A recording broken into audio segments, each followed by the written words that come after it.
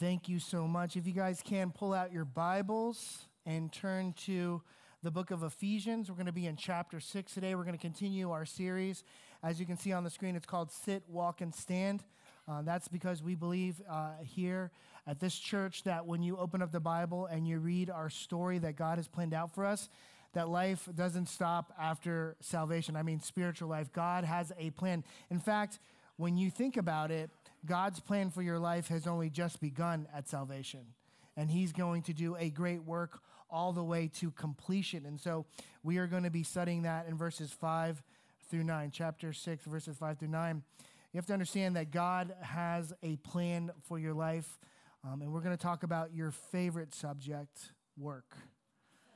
Yes, I know that's why you came here on your weekend off to come here to talk about what God wants to do in your work life. But God does have a plan, and he does want to pour in his glory into your life, but that also includes your work life. And so we're going to see how God has a redemptive plan, not just for your personal life, but your work life as well. Before we get into the verse that I asked you to turn into, I'm going to put a verse on the screen to set the pace for what we're about to study. Colossians chapter 3 says this: "Whatever you do, work at it with all your heart, as you are working for your paycheck." Is that what it says? No, it says, as working for the Lord and not for human masters. So this is the pace that we are going to look at Ephesians chapter 6. We are going to be doing the work that we are going to be called to do as set up to this. The work that we do is not for ourselves. It's not even for our bosses. It's actually done for the glory of the Lord. And that will change not only your perception of what God is about to do at your job, but it also gets you in a position to say this: Lord, with great expectation, what can't you do at my job? Because if he is the Lord God who is creator of heaven and earth, then he is obviously empowered to do great and mighty things at your job as well. So if you can, join me in verse 5. I'm going to say we're going to continue that particular next step into what God's plan is for our life. So chapter 6, verse 5, it says, "Slaves, obey your earthly masters with respect and fear." In some of your translations, it might say with fear and trembling, "and with sincerity of heart, just as you would obey Christ. Obey them not only to win their favor when their eye is on you, but as slaves of Christ, doing the will of God from your heart. Serve wholeheartedly as if you were serving the Lord, not people, because you know that the Lord will reward each one whatever good they do, whether they are slave or free. And masters, treat your slaves in the same way. Do not threaten them, since you know that it is he who is both their master and yours in heaven, and there is no favoritism with him." And so as we go into this particular passage, that you can see it's just a couple of 4 verses, but it's chock full with a punch, right? It's got a lot to say there. But I want to remind you, when Paul wrote this letter that was sent off to the church of Ephesus, it wasn't sent with chapter and verse. There was no street address, Ephesians chapter 5, Ephesians chapter 6. It was just a letter.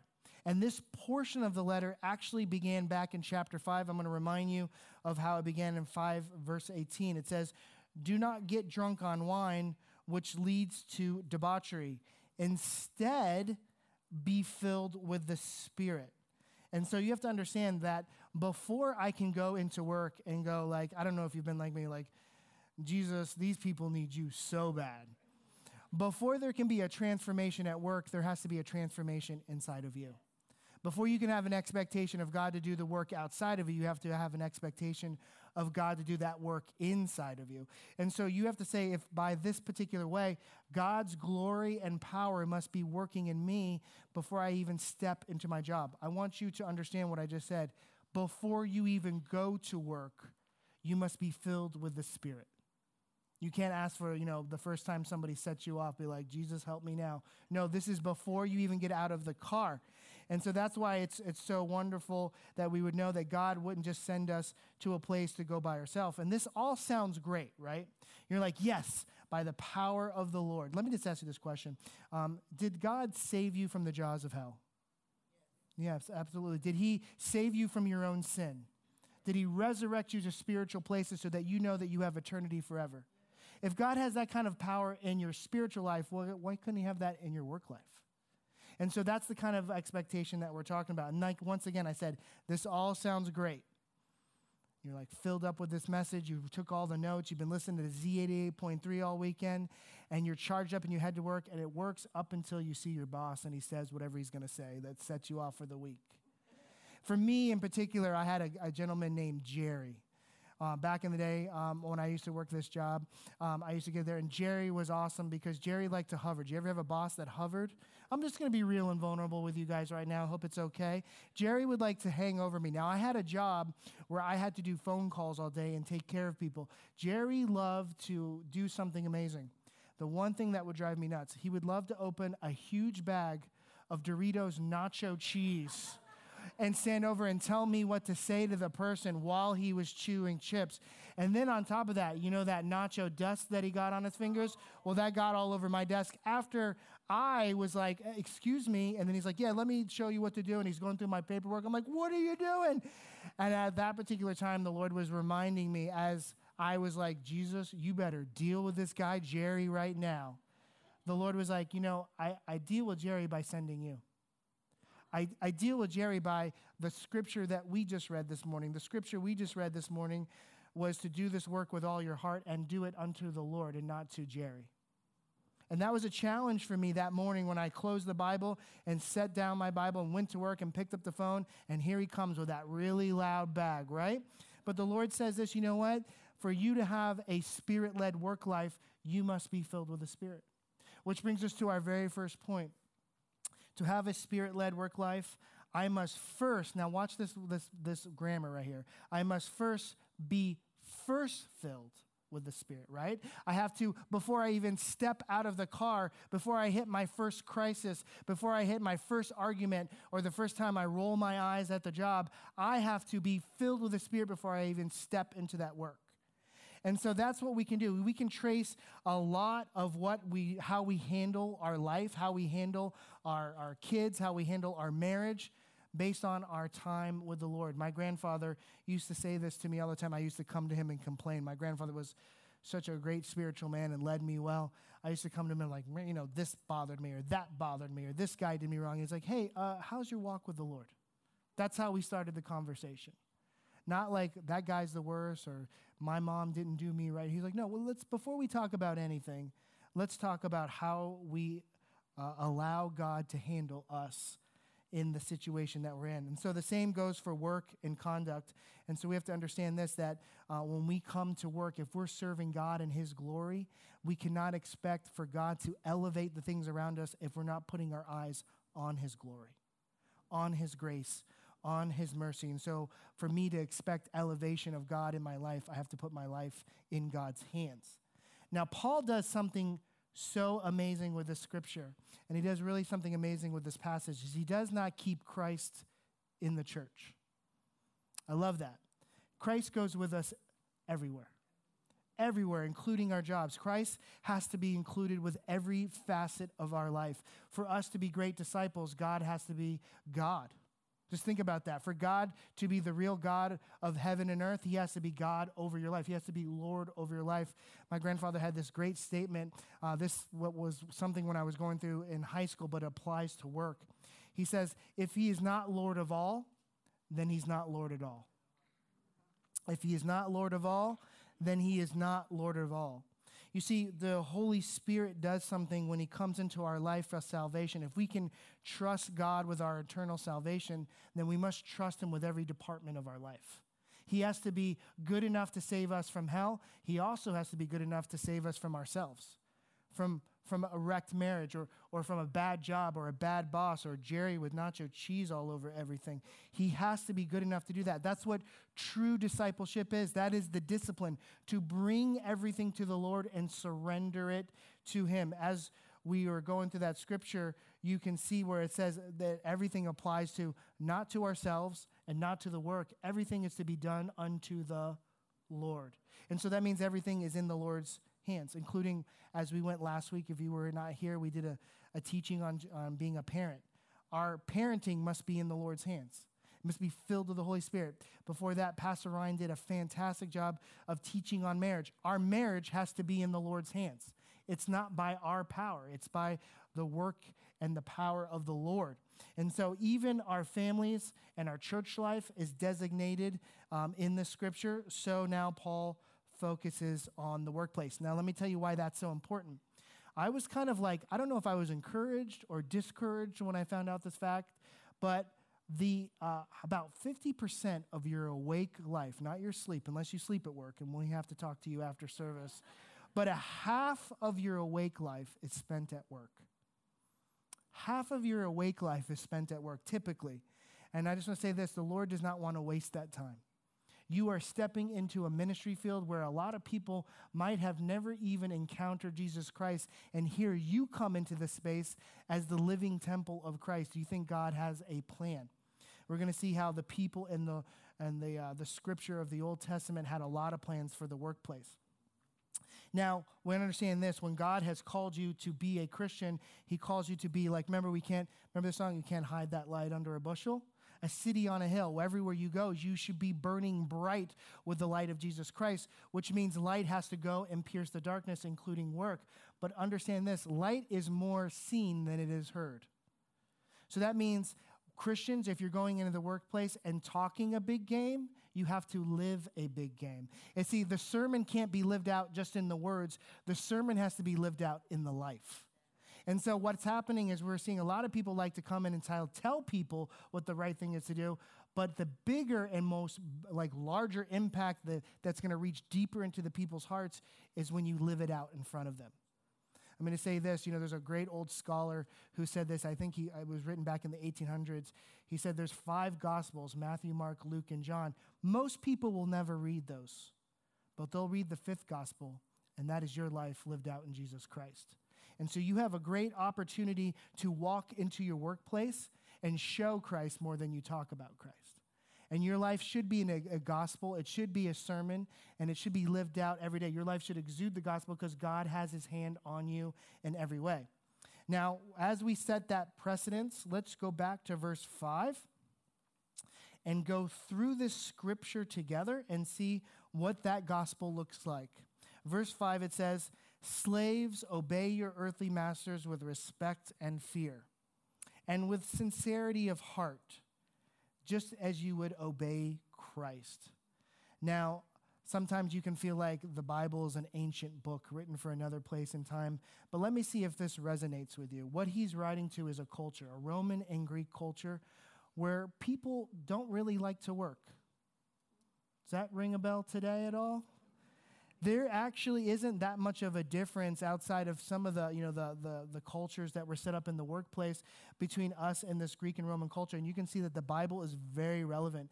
It was very strong. It was actually really important to Greek and Roman people to buy servants or buy slaves. And by the way, we're going to talk about that word slave. We're going to unpack what the Bible means by that at the end of this teaching. But for this particular place and time, just Greek people would love to do this.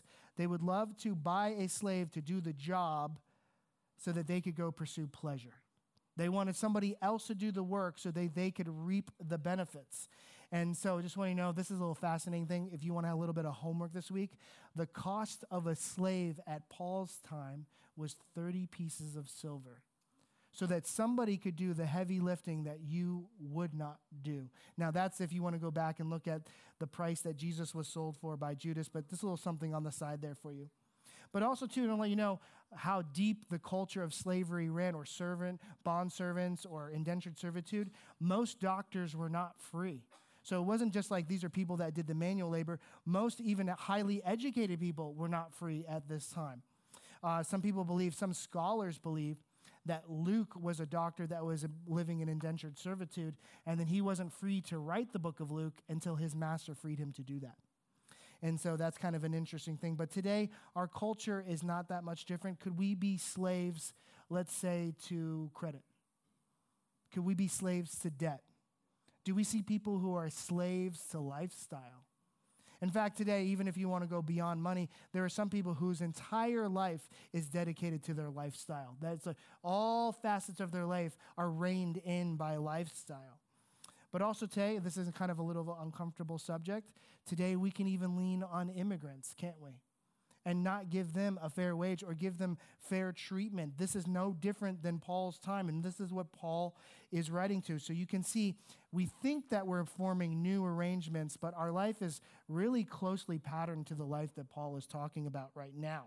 And so we want to see that culture at this time was a society, and see if this means anything to you. More work, less money, more pleasure. That was the culture of the Greek and Roman world that Paul is writing to. And so I want to let you know something, that none of that is biblical. In fact, let us set that precedence for each other. Do you know that God is a worker? God is a very hard worker. Let me let you know, Genesis chapter 2, God, who, by the way, self-employed, worked really hard for 6 days, right? And for 6 days, he created everything that we have in the world. And then on the 6th day, he finally rested because the work was finished. He did not stop until the work was done well and the work was complete. And then he gave himself a pat on the back and a day off. And that is how we can see that we are walking after a pattern. If we are built in the image of God, just to let you know, we are built in the image of a worker. God loves to work, and in fact, he loves to work well. Just so you know, I do a lot of studying, because I used to take psychology in college, and I like to go back and dabble like with the medical journals on psychiatry. And one of the things that I find fascinating today with people in work is whenever they take a person, usually like a teenager or a young adult, the psychiatrist will get with them. They're like, hey, I'm depressed. Why are you depressed? I don't know why. Well, they do this new thing where they take the teenager or the young adult out to do something, like just something in the community, and they put their hands to something, like they do a garden, or they'll go back to the room and have them clean the room. And they'll talk to the person while they're cleaning the room, and at the end of the session, the room will be clean, and the person will turn and go, hey, you know what? My room is clean for the first time in years. It smells great, and I feel great. And psychiatrists are finding that it is built in us to do a job and to do it well, and that actually plays into our psyche. It's because that is who we are as people, patterned after the Lord. Jesus was also a worker, was he not? Now, we can easily look at ministry, right? Ministry, Jesus would work really, really hard, right? The whole village or everybody on the town side would come over and see him, and he would lay hands, and he would preach all day, and eventually he would get so tired that he would turn to his disciples and be like, all right, boys, push off. I'm done for the day. I did a good job. I'm going to take a nap. This is the Lord. But we don't always think about the other parts where the Lord worked quietly. What did Jesus do before he was a minister? Anybody know? Pop quiz? Carpenter. Now, I'm going to let you know something. We don't have any Yelp reviews for Jesus tables or Jesus doors, but I believe that if he worked that hard for the Lord, I believe he worked that hard for his earthly father, Joseph. We know that if we looked at Jesus' hands, I'm pretty sure they were rough because he put in a good day's work. But you notice something? Jesus wasn't afraid of manual labor for the 18 years, right? For the 18 years before ministry. And so somebody could say, well, maybe there's a job that's beneath me. Well, it wasn't beneath Jesus Christ, was it? And so he put his hand to a great, many work that was probably rough and sweaty and tough. But you want to know this? I'm sure that as hard as he worked, the job was done well. That he also said this is how he identified, John chapter 5, verse 17. This is why he identified with hard work. He said, my Father is always at work to this very day, and I too am working. Do you know that Jesus Christ's ministry didn't take place, didn't explode on the scene until he obeyed the command of his Father, and then the Holy Spirit fell on him? Do you remember at the baptism, right? He goes down to meet John the Baptist, and he says, John the Baptist, it's time for me to get baptized. And John the Baptist is like, look, I'm not even qualified to touch your shoelaces, let alone dip you in the water. And he said, no, this is good. Why? Because he was following the commands of his Lord. And as he was following the commands of the Lord, the Holy Spirit, right, fell upon him, and then his ministry started. Do you realize that the same Spirit that was working in Christ is now working in you today? The Holy Spirit is a worker. In this sermon right now, I don't know what you've got going on, but the Holy Spirit does. And the Holy Spirit doesn't inform me about everything that's going on in your life, but the Holy Spirit is informing you how this scripture applies to your life. I can never do that on my own. I'm not good enough to do that, but the Holy Spirit is. And so when you walked into this church service today, you understand that you walked into a place where the Holy Spirit wasn't just going, I hope you have a good church service. I hope you like the music. I hope everything's just great for you. I think the Holy Spirit was waiting for you at the door with the sleeves rolled up going, let's get to work. Because this sermon was not meant to just be something to give you peace. This sermon was meant to do a great, deep kind of work inside of you. And so you have to understand that the work that we do must be done well if we are serving that kind of a worker inside of us. And so the Christian work ethic is definitely on display from our Father in heaven, from Jesus Christ, and from the Holy Spirit. But let's talk about here in the physical world. Look what Paul says in 2 Thessalonians 3:10. For even when we were with you, we gave you this rule.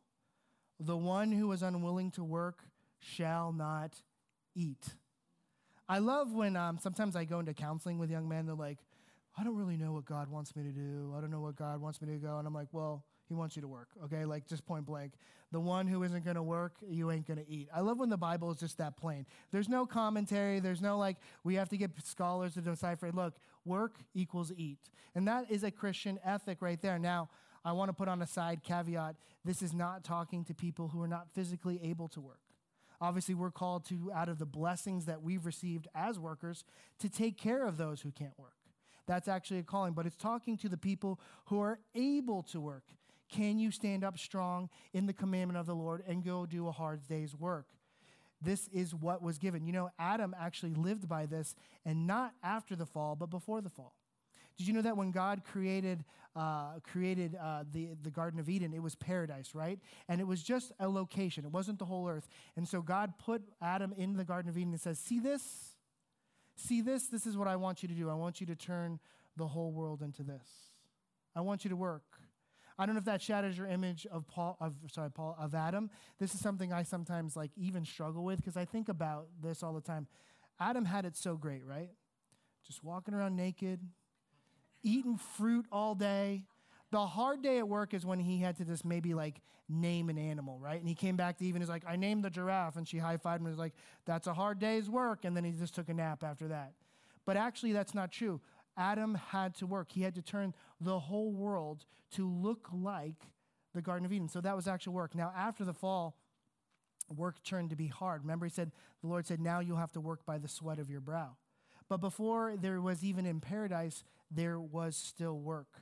So you can see that it is our job to work, because if the Holy Spirit is going to work, if Jesus is going to work, if God is going to work, and if Adam is going to work, and that we are patterned after him, then we are going to work. And it's going to be great. Now, one thing you don't see in here is God tell you what type of work to do.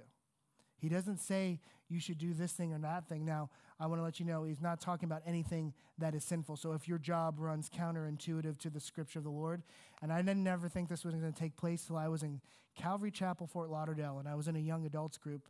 And I remember we were going through a scripture like this, and this young man turned to me, and he says, does that mean I have to stop selling drugs? And I was like, yes, I think you have to stop selling drugs according to the scripture. And he goes, but I give a really good tithe. I'm like, I don't think the church needs your drug money. I think what they need is your heart to be sold out for the Lord. So if your job does run counterintuitive to scripture, understand the Lord is not talking about that. But what the Lord is saying, it's not what you do, it's how you do it. It doesn't matter if you touch a mop or a scalpel. It doesn't matter if you fly a plane or drive a bus. It's how you do it for the Lord. Now, Paul is going to list how you do it in the next couple verses. Look at verse 6. Obey them not only to win their favor when their eye is on you, but as slaves of Christ, doing the will of God from your heart. Serve wholeheartedly as if you were serving the Lord, not people, because you know that the Lord will reward each one of you for whatever good they do, whether they are slave or free. And so what's amazing thing about work, remember we said it's about half of your waking time, is there's another portion of work that God doesn't look over, is that it's built out of relationships. Most businesses are not in the position of just being by themselves. Even if you work from home, you still have to call people or email people. You still have to conduct yourself in such a way where you put on display your integrity before the Lord. That's why I believe it's so strong that Ephesians 5 started out with this: submit to one another out of reverence for Christ. Look at it on the screen. It says submit or surrender to one another out of reverence for Christ. It's a very interesting verse because it applies to so many people, doesn't it? The husband at the home has been given the job to lead the home, right? But how is the husband supposed to lead the wife? The way that Christ led the church. And how did Christ lead the church? By example. By laying down his life for his bride, right? And this is how a man is not to leave. I can never do this to Jackie, my wife. I can never be like, hey, I'm the head of the house. You take care of the kids. I'm going golfing for a week. Any of you know that will not go well. I am supposed to submit. I'm supposed to lead by serving the wife. So this also applies to both employer and to employee. You are supposed to lead by serving your employees. Employee, you're supposed to lead by serving your employer. And if everybody's doing what they're supposed to be doing, they are living out the gospel, because this is what's going to happen. Democracy doesn't work in every situation. Go to work next week and tell your boss, like, I think we should vote on everything. See how far that gets you. No, most of the time, there's a situation, even here, when I'm working with Pastor Craig, he's a great boss, he's filled with the Holy Spirit, but there's not everything goes to a vote. I am called to come and to submit out of reverence, not just to Pastor Craig, but to God. And so when Pastor Craig says something, whether I agree or disagree with that, you know who I'm doing the work to? God. And so I do it unto the Lord. And then there I honor and obey and respect not only my boss, I honor and obey and respect the Lord. And you know what's kind of amazing? Our spiritual responsibility becomes a breakthrough and in a great amount of revelation in the workplace.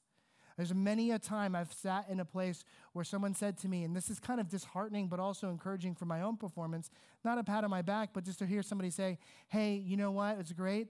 I really like working with you. You're not like the other Christians. You don't cut out early. You don't fall asleep behind the shelf.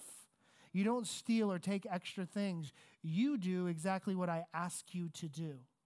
But that should be the same for everybody who calls Lord, Lord.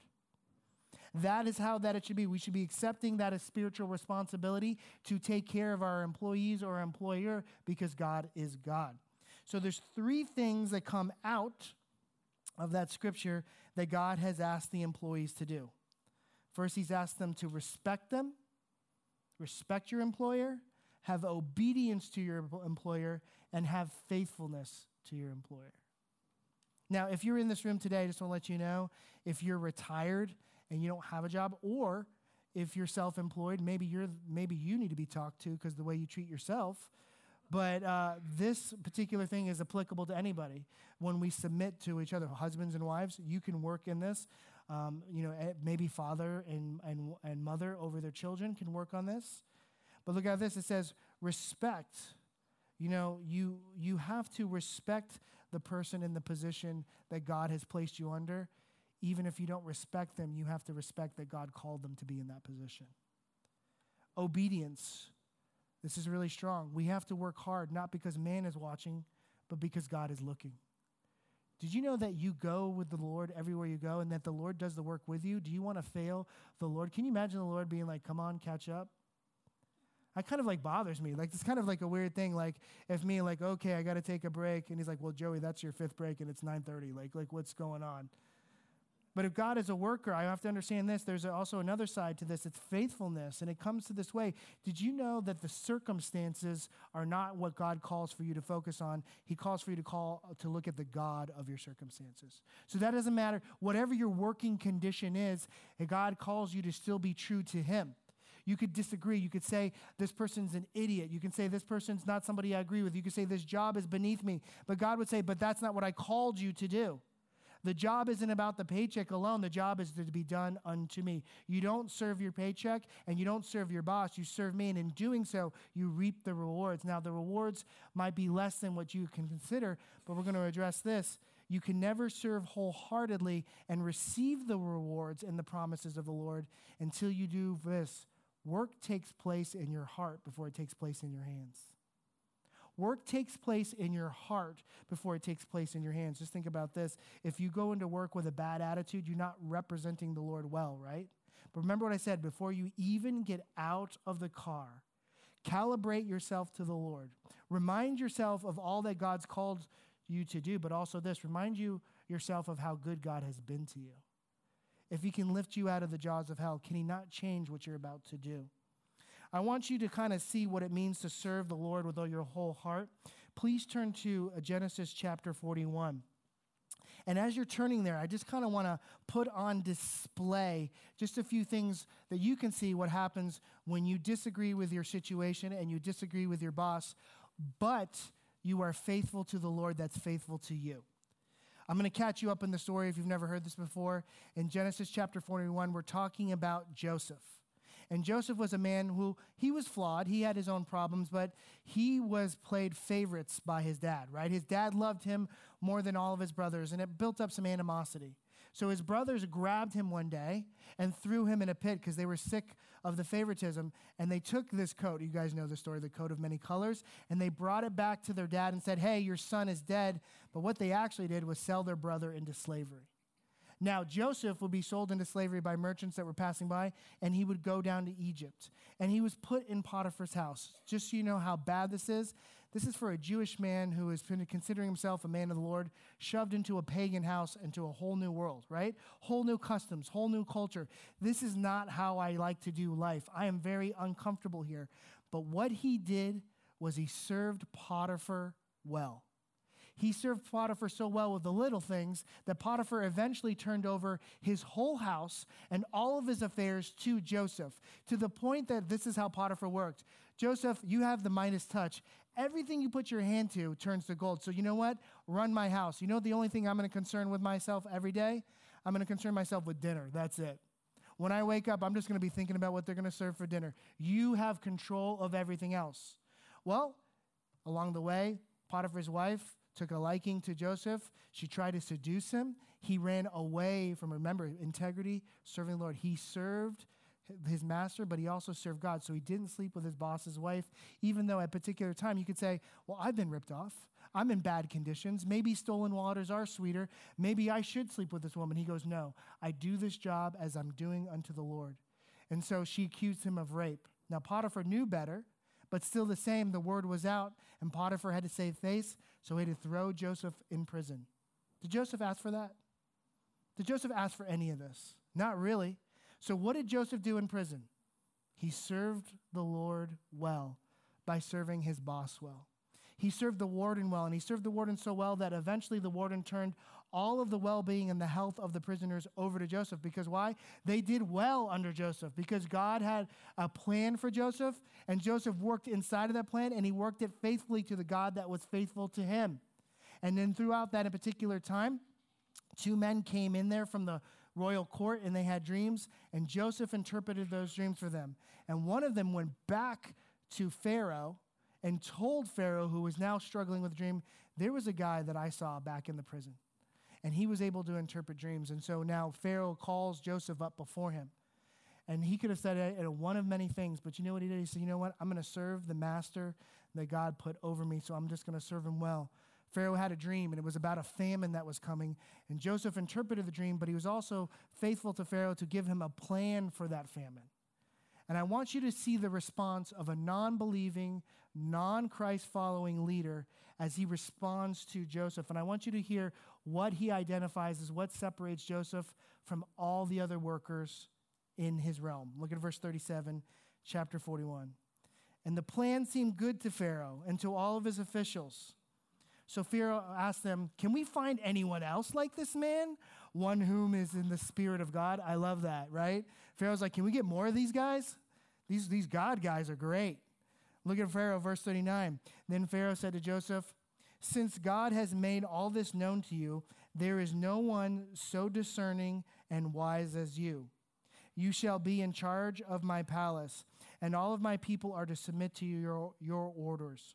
Only with respect to the throne will I be greater than you. Verse 41.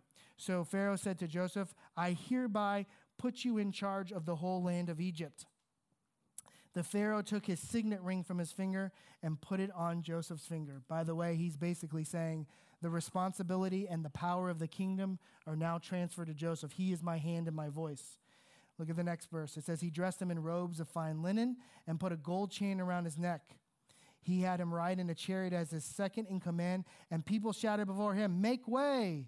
Thus he put him in charge of the whole land of Egypt. Then Pharaoh said to Joseph, I am Pharaoh, but with your word, no one will lift a hand or foot in all of Egypt. Can you imagine that, given that kind of power? Don't even move unless Joseph says to. Pharaoh gave Joseph the name Zephanath Paneah and gave him Asenath, daughter of Potiphera, priest of On, to be his wife. And Joseph went throughout the land of Egypt. You know what's amazing, and this brings up a very strong kind of a point that God wants us to know, that the entire time of Joseph's life, he had dedicated himself to God, and that his circumstances and his conditions did not dictate to him how well he was going to work for the Lord. You know, sometimes, I don't know if you're like me, you can read the Bible, but do you ever just read the Bible and turn the page and it feels like the next day? It was not the next day for Joseph. This was a lifetime of hard work. This was a lifetime of submitting to God. In fact, when he was taken into captivity, he was 17 years old, and he was about 30 years old now when he's before Pharaoh. That's a long time for you to work hard and go unnoticed, isn't it? And now he worked 3 separate jobs. All of them were undesirable for the person that he is, but did he work it nonetheless?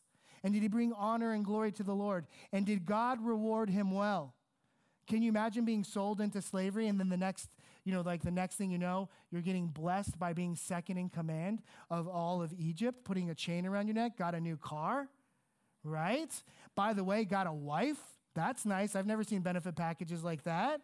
But the Lord has blessed him richly, has he not? But it came not in a day, it came by a lifetime. That's why you have to understand that God has a full and important power. And if you believe God to be sovereign, if you believe God is the kind of God that says, let there be light, and there is light, then you can say, let there be life to your dead job, to your dead coworkers, to spiritually dead people all around you that are not living for the Lord. You can believe that he has that kind of power and that you could say these things, I have been called for this place and this time. In fact, Esther says it very well. Look on the screen. Esther 4:14 says this, for if you remain silent at this time, relief and deliverance for the Jews will arise from another place, but you and your father's family will perish. And who knows, but you have come to your royal position for such a time as this. You know what the Lord is saying to not only Esther, who was put in a position, a royal position to save the nation of Israel, put in a position to serve the Lord well because God has called her into that situation. You can understand this sometimes when you're just fighting, like, I'm not proud of my job. I'm not in love with my job. I'm not liking the people that I work with. And the Lord says, but don't you understand that salvation is going to come through your obedience because I have called you for such a time as this? I want you to see how that plays through in Joseph's life. If Joseph was not obedient and faithful to the Lord, he would not have been preparing the nation of Egypt for the famine.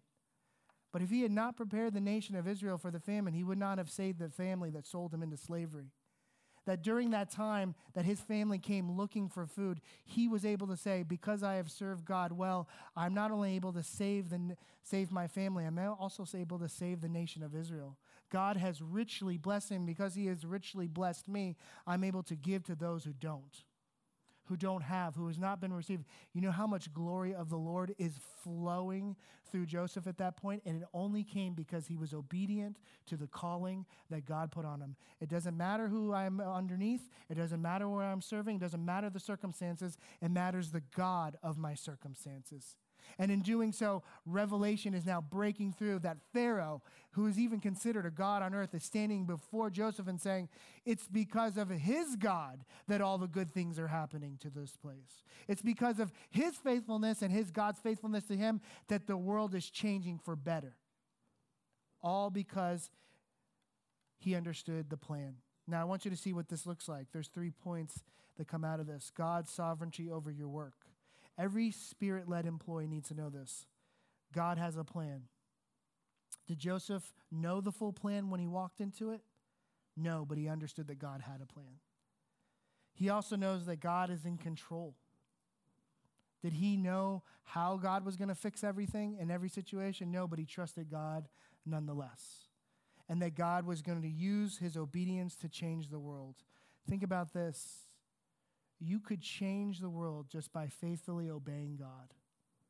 Every Spirit-led employee understands this and follows God into this. Now, we've been talking a lot about employees. Now, employers, it's your turn. You're about to get it. Here we go. Verse 9. And masters, treat your slaves in the same way. Do not threaten them, since you know that he who is both their master and yours in heaven, and there is no favoritism with him. Did you know that at this particular place in time, verse 9, that slaves had no rights? Literally, if you dropped a plate and you cracked it, the slave could be killed by the master, no questions asked. No questions asked. Slaves were considered not even citizens in some areas. In fact, I looked at a document. I was looking at an old document that had ancient writing on it. They actually called Christian slaves hands. They weren't people. They weren't families. They were a pair of hands to serve. And so what Paul is saying in this time, in this place, you are not supposed to do that as a boss. You should not look at people as assets. You should not look at them as resources. You should look at them as the daughters and sons of the Christ who has risen and has saved them and redeemed them. And as you've been placed over them, you now have a responsibility to them because you have a responsibility to God. In fact, let me tell you how revolutionary this is. In this place and time, and all the temples that were in there, all the other religions that were around this place, masters and slaves did not sit together. In fact, in some places, masters and slaves had to go to two separate services, or the slaves had to be outside. But in this particular place, Paul is having somebody read this to the church, and you know who they're addressing? Master and slave at the same time. You know why? Because they're sitting in the same pew. Revolutionary for this time. And so he's saying, for you to be a Christ-filled boss, then you need to be living the life of Christ in leadership. Lay down your life, serve well. Remember what Jesus did before he left this earth? How did he show his disciples to lead?